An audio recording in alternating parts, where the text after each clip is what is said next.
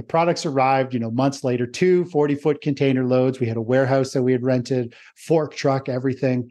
We unload the product, we set one up, and we realized that they had more or less kind of scammed us.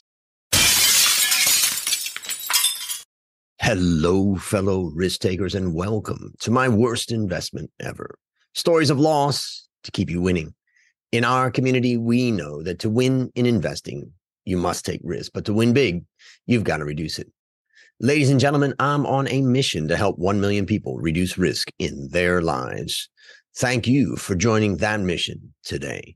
Fellow risk takers, this is your worst podcast host, Andrew Stotts from A Stotts Academy, and I'm here with featured guest, Chris Vermeulen. Chris, are you ready to join the mission? You bet, Andrew. Let's rock and roll. I am ready. So let me introduce you to the audience. Chris shares a different way of investing that doesn't use diversification or the buy and hold method. In Chris's new book, Asset Revesting, How to Exclusively Hold Assets Rising in Value, Profit During Bear Markets, and Continue Building Wealth in Retirement, he explains why this approach is the way forward. He believes that investing should be about capital preservation first and growth second. By doing this, there will always be capital to invest and consistent account growth. With over 25 years of investment experience and data working with 20,000 self-directed investors, Chris is confident that this method will become the new industry standard investment model. My goodness, Chris, take a minute and tell us about the unique value you are bringing to this wonderful world.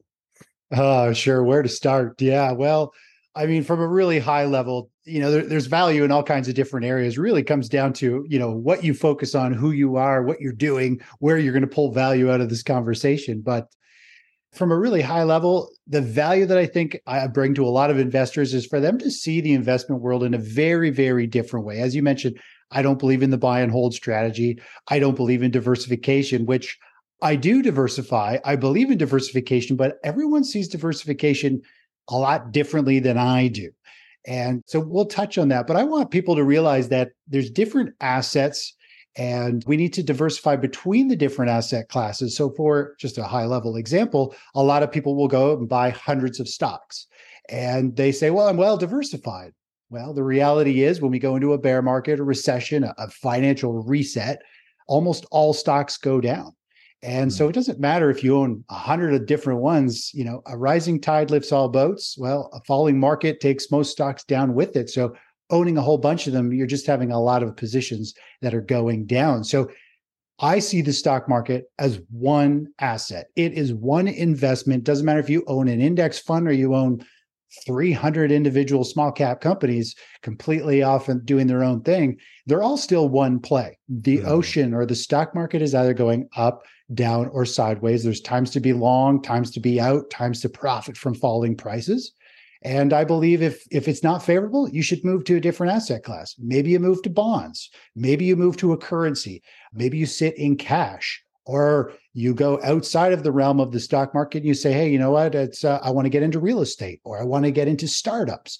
And every one of these assets has their own life cycle, their own characteristics, and they all move. A lot of them move at different times, but still the economy really does almost act as the ultimate ocean that sometimes, almost no position like a cash position, which we might be coming into over the next couple of years, could be a very safe place. So you do have capital to reinvest when things are fair value or potentially even undervalued, including stocks and real estate and things like that. So I want people to realize that they can take their capital and reinvest it into a different asset using technical analysis. We can identify when something is going up or down.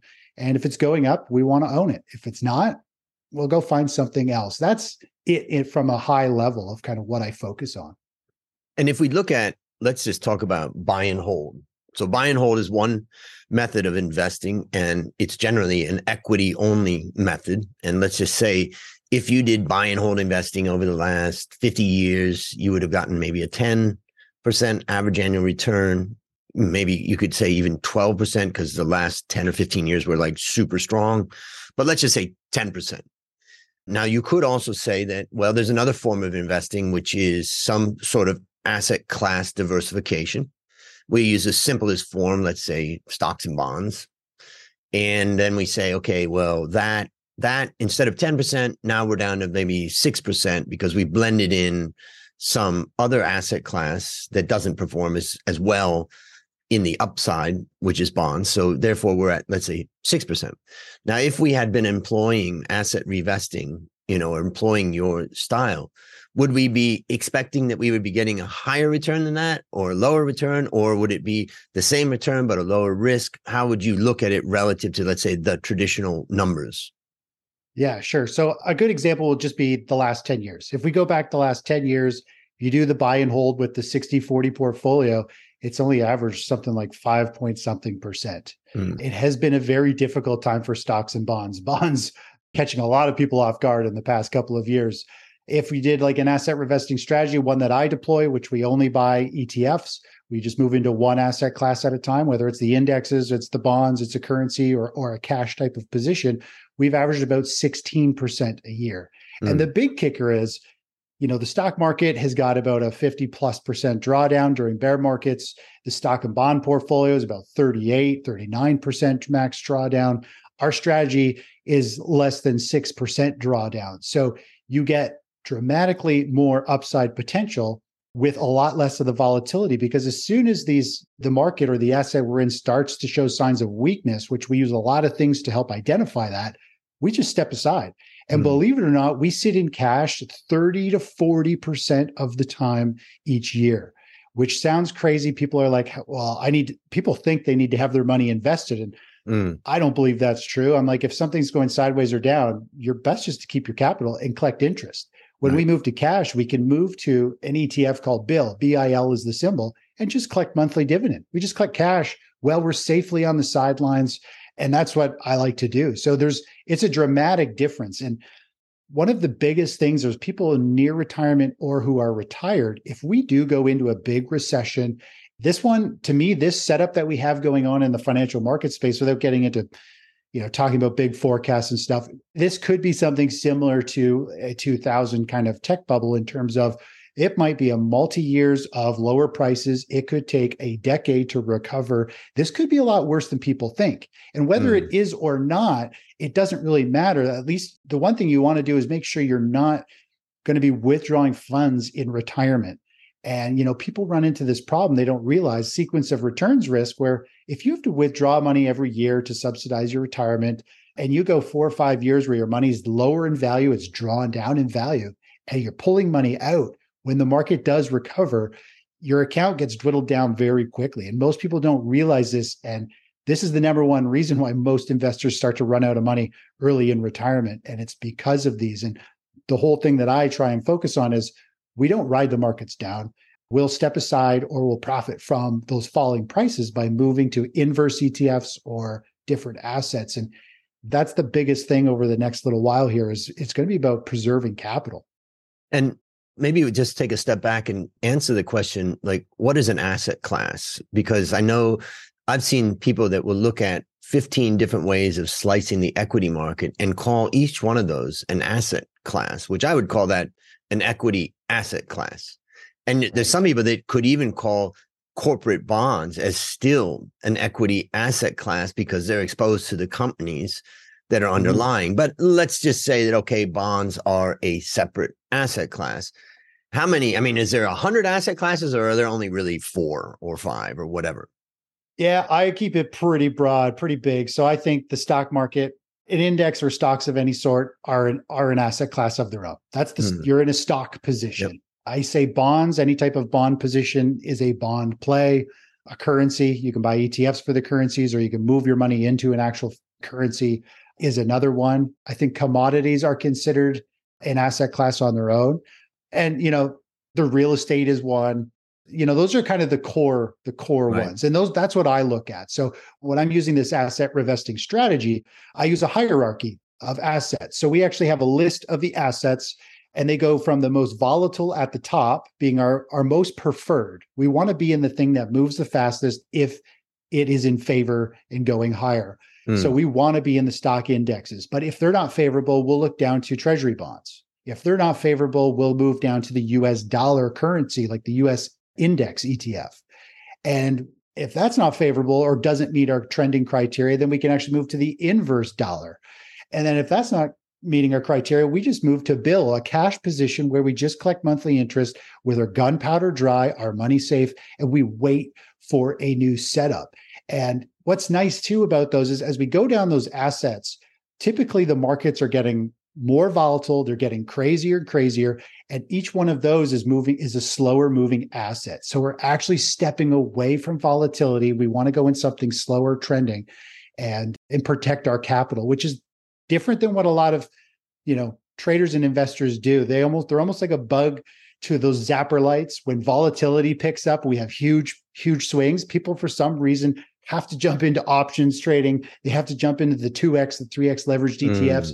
I mean, they're jumping in and doing the wrong thing at the wrong time using leverage. And we do the exact opposite of the herd mentality. We're like, no. We're moving away from volatility. And the thing is, if we don't take big losses, we don't need to go hunting and swing for the fences to have big gains to make money back. We're looking for first, second base hits over and over again. Sometimes we get into a beautiful trend that can last 6, 7, 8 months, and we do really, really well because we're following a trend. But people, for some reason, think that they always have to be invested in the markets. When things are volatile, they need to get more active. I mean, it makes me cringe to see and hear what people do, in the markets, just from lack of understanding of risk management. And one last thing before we get into the big question of the podcast, and that is one of the hardest things about getting out of an asset when you think it's going down is that you realize, oh, shoot, it's actually not going down. It just went down for a day, a week, a month, but that now it's bouncing back from that. And all of a sudden I executed a stop loss or I got out, but I got out too early and now it's bouncing back. And I'm just curious, tell us a little bit about what you explain about how to determine if something is truly going down. It seems pretty obvious. Hey, it's going down, but really that's not as easy as it seems. Yeah. So I'll try and keep this fairly short, but when I was 16 years old, I got my pilot's license. Yep. And I remember the day I arrived, my mom dropped me off at the airport and the instructor says, "Hey, Chris, you're doing your solo today. Grab your stuff, head to the plane. I'll be in the control tower. Here are the things you need to do." And I remember taking off on the runway, my heart pounding. I was like laughing. I was crying. I was singing a song. I mean, it was a dream come true. I love defying gravity. I always built and flew model airplanes when I was a kid as well. But I got up there and I was so emotional. I didn't know what to do. And I remember just finally snapping out of it and being like, okay, let's fall back to the basics. Put my hand on my leg. I had a little checklist. If you're a pilot, there's a checklist for absolutely everything. And all I did is I went through that checklist, one thing at a time, turning into the circuit, the radio calls, flaps down, turning final, all that stuff. And I remember landing on the ground and rolling out. And the instructor's like, Nelson, he says, "Chris," he's like, "Congratulations, you're a pilot." And that hit me at the age of 16. When I was all said and done, I realized that I had practiced a strategy, a system. I trusted it and I followed it. I followed through on it. And that is how I've kind of built everything going forward, from businesses that I started and sold off and to my trading strategies. They're all systemized. I don't trade by the seat of my pants and go, "Oh, this looks and feels good. And I like this today. And I love that. I'm going to hold on to it, even though it's going down." You won't catch me doing that. I am rule-based. It's all about following rules that are proven and following trends. And a good way of doing that is using technical analysis.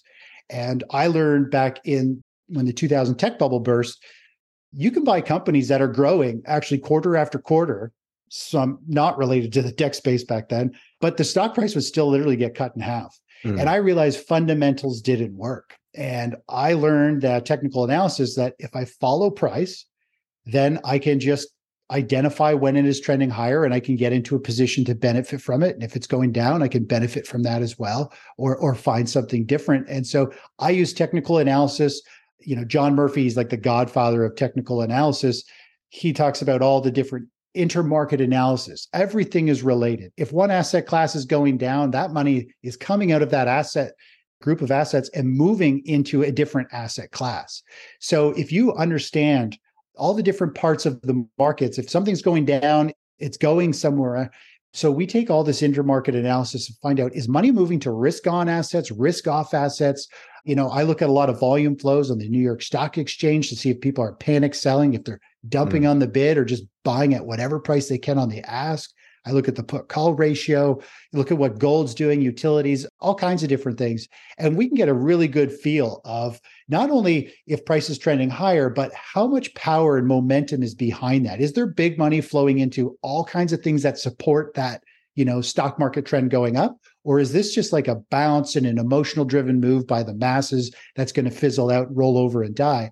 So that's kind of how I look at the markets. I look at from a price perspective. I want to see if it's trending.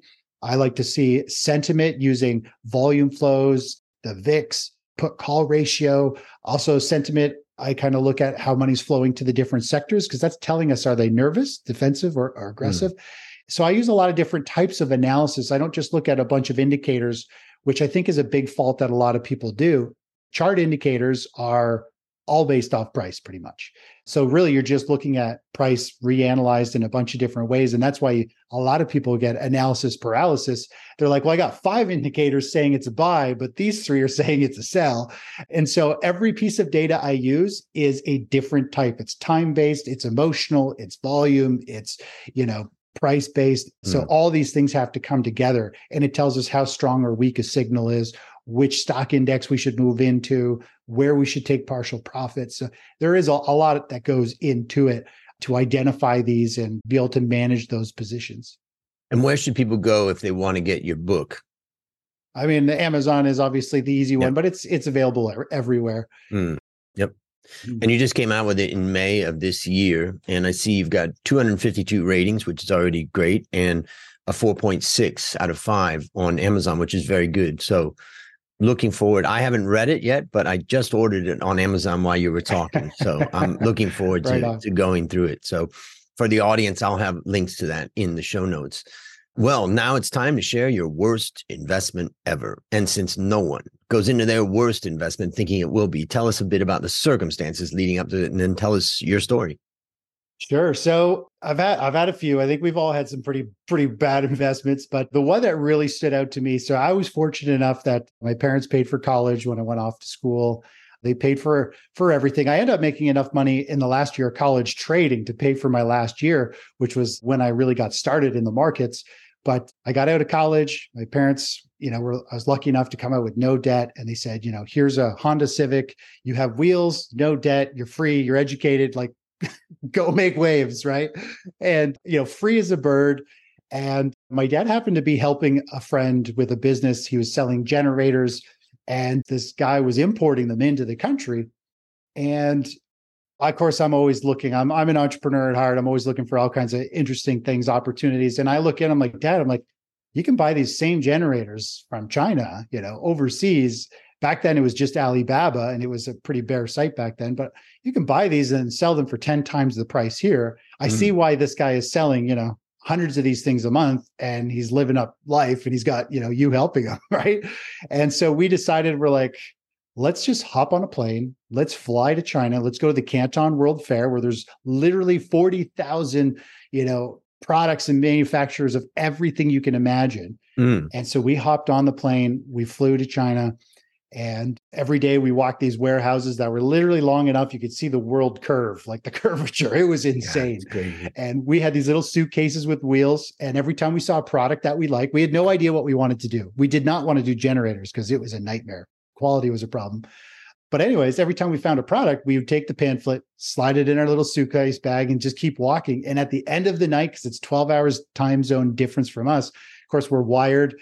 For us, it's morning, and but it's nighttime there. So him and I would sit on the beds and lift up the pamphlet and be like, yes, no, maybe pile through thousands of brochures. And then we'd play cribbage till pretty much the sun came up. And then we'd rinse and repeat for 4 days. And we ended up coming across a product, far infrared saunas, which at that time, there was really no one selling them in Canada. North America in general just was way behind the times. It was something that had been used, in Europe and overseas for a long time, but not over here. So we had these custom designed far infrared saunas, 2-person, 3-person, 4-person. And we put in this big order. We spent about I borrowed $250,000 ready to like take over the world. And the products arrived, months later, 2 40-foot container loads. We had a warehouse that we had rented, fork truck, everything. We unload the product, we set one up, and we realized that they had more or less kind of scammed us. And the products weren't certified for Canadian electrical code.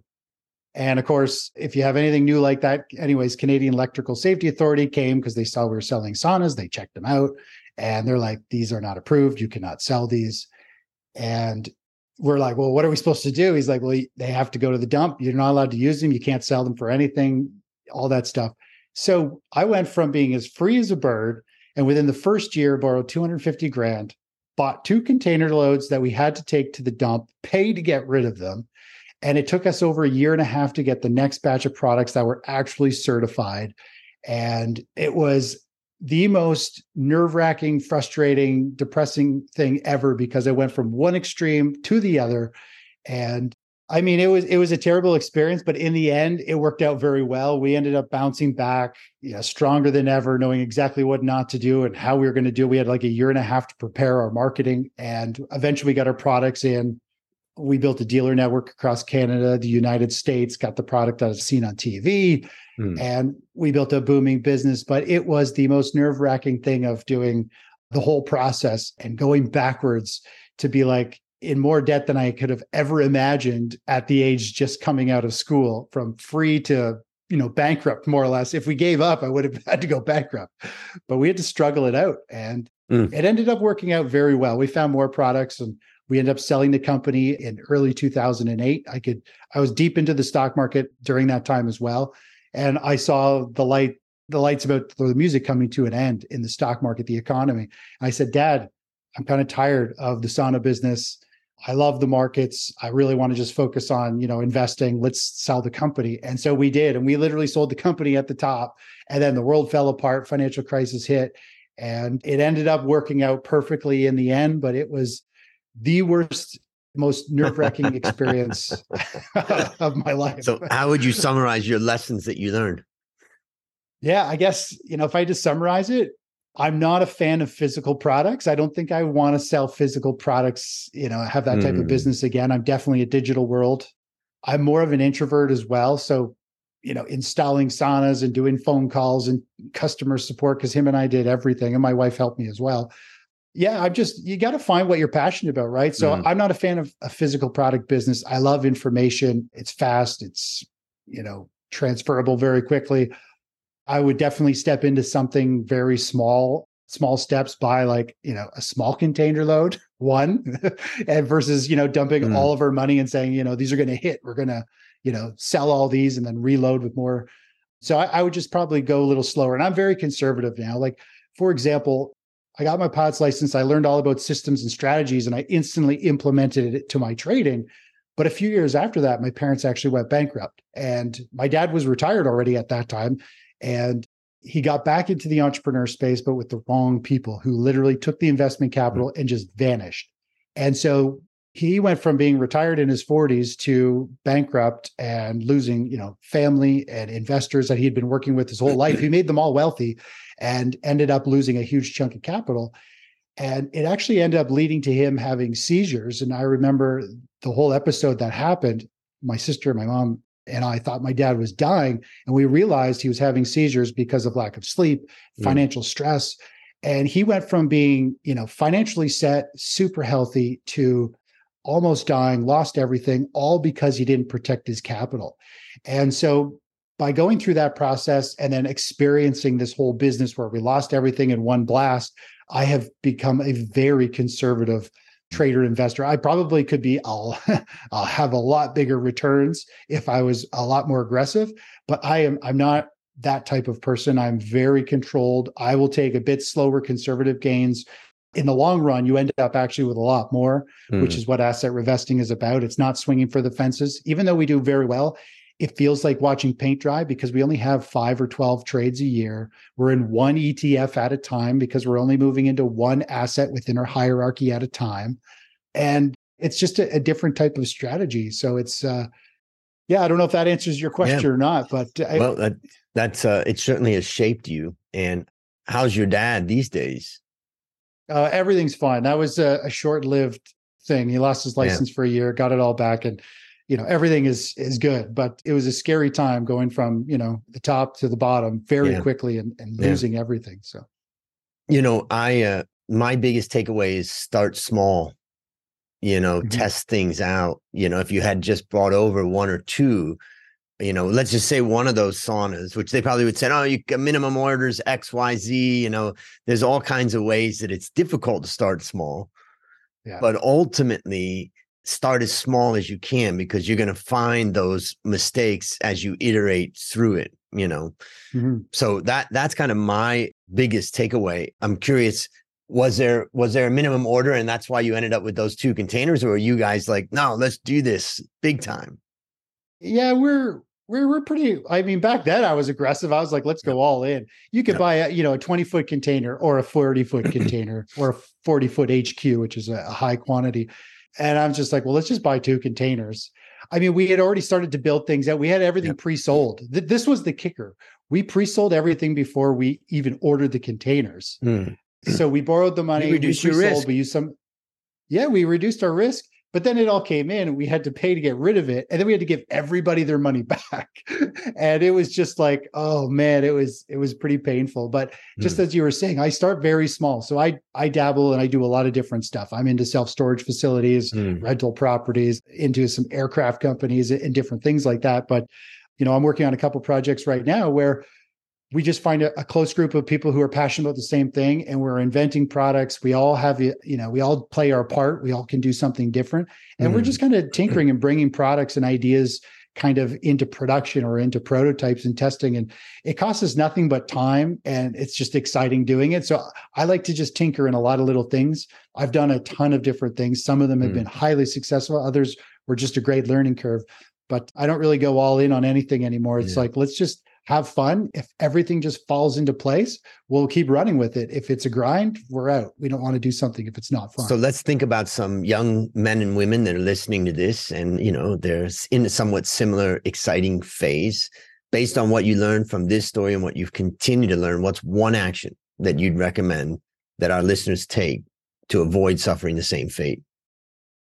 Yeah, I think we kind of covered it. I would say, first of all, do something you're passionate about, because Mm. the reality is, especially if you're going to be an entrepreneur and you're going to start a business, I mean, your brain never stops. You're going to have to do it every day, whether you like it or not. So it's got to be something you're passionate about, because eventually you're going to run into tough times. You're going to hit a recession. You're going to have a bad load of products that you can't sell. If you don't have a passion and the drive behind it, you're more likely to give up and have a very bad experience versus then like knuckling down and being like, we are going to get through this and come back with a vengeance. So, do something you're passionate about. We only live once. Life is really short. It's super easy to waste a lot of time. And, we can't get time back. You can always make money back. So I'd be like, everything I do now is stuff that I'm very passionate about. It's stuff that I do. So that'd be the big takeaway, is you might Mm. not make as much doing something you're passionate about, but if you're really passionate about it, you're going to find a unique twist. If you're a creative person, to find a way to make it work or for you to fit into the world doing what you do. Mm. And eventually, if you're really passionate about it, you will become one of the best, and you will eventually become highly successful. Only have to be really good at one thing, and you can be absolutely, wealthy as you could ever imagine if you can just help enough people with whatever product or thing that you're good at doing. So it's not about doing a lot of different stuff from that regard. Yeah. Mm. Okay. And what's a resource, either of yours or any other resource, that you'd recommend for our listeners? Yeah. So we didn't really touch on it, but I think understanding how the market moves, cycles, stage analysis, I do cover it in my book. I explain it in some pretty good detail, but I learned the stage analysis from Stan Weinstein. And if you haven't read his book, How to Profit from Bull and Bear Markets, it's a great book. He teaches the 4-stage analysis. More or less, there's 4 stages that the stock market goes through. He teaches you how to identify it, and each stage requires a bit different strategy. If you understand the stages, you can apply that to whatever you're investing in, whether it's real estate, whether it's stocks or commodity like precious metals or something like that. Once you understand where things are in their stages, it's almost like the sky's clear. You can see things very clearly. You can see things coming a mile away, these big stages, these big trends, and you can slowly kind of be prepared and then get positioned for them. And unfortunately, most people with their investments are running blind. They don't see anything coming. They don't know what's going on. And that's why most people get stuck in such terrible positions. Like the buy and hold strategy. Like if we go into a bear market that could last 3, 5, who knows, years, you're wasting 3 or 5 years of no growth, 3 or 5 years of high stress. In 2008, there's like 6,500 people that committed suicide directly related to falling equity prices. And I experienced that, seeing financial loss on my dad's side and how it almost took his life. And that's the whole point of why I try to do asset reinvesting. I'm trying to share it. It's a new term because I don't believe active trading is the solution. It's very risky. It's like 97% of active traders over a 300-day window will lose money, even during a bull market. The buy and hold, you end up wasting decades of your life invested of not making any returns. We can always make money back, but if you waste 10 years, you can't get those back. And my strategy allows us to it doesn't matter what the markets do. We identify a trend, an asset, we're playing it, and we don't waste time making money. You don't see a lot of people retiring 20 years younger with a buy and hold. And so that's what I'm trying to get around is how do we retire sooner and generate great returns with our capital without risking it, doing the things we love doing at a much younger age. So last question, what's your number one goal for the next 12 months? I think based on kind of the whole economy and everything that's going on, I think it's all about capital preservation. As the markets potentially break down into a stage 4 decline, a big financial reset, kind of like 2008, the 2000 tech bubble. If that happens, there's going to be some amazing opportunity to profit from falling prices. And I think one of the big things is going to be not to act too quickly when the markets fall or there's a reset in real estate or anything like that. I think there's a lot of downside. We haven't seen anything fair valued for a long time. Real estate is ridiculously overvalued, in my opinion. Stocks are still overvalued. So protect capital. Don't jump too soon. The real estate market, I find, moves very slow. I cannot wait to get into more real estate, get into some more multifamily properties. Passive cash flow is unbelievable. I love real estate, but if you don't do real estate properly, I mean, you'll end up buying high, like in the last year or two, and then, having this huge mortgage, high mortgage rates, and, be cash flow negative. So yeah, it's preserve capital and start learning about the stages for the assets you're passionate about. And when those stages are in the right location, right timing, then you start moving in and look for the assets with a strategy. Find a plan, find somebody who does what you do or you want to do, and ride their coattails. All right, listeners, there you have it. Another story of loss to keep you winning. Remember, I'm on a mission to help 1 million people reduce risk in their lives. As we conclude, Chris, I want to thank you again for joining our mission. And on behalf of AE Stotz Academy, I hereby award you alumni status for turning your worst investment ever into your best teaching moment. Do you have any parting words for the audience? I think we covered. I think just everyone needs to realize, protect your capital. Don't get caught up thinking stocks are the only asset and you buy a bunch of them. There's a lot more things out there to invest in. And that's a wrap on another great story to help us create, grow, and protect our wealth. Fellow risk takers, let's celebrate that today we added one more person to our mission to help 1 million people reduce risk in their lives. This is your worst podcast host, Andrew Stotz, saying, I'll see you on the upside.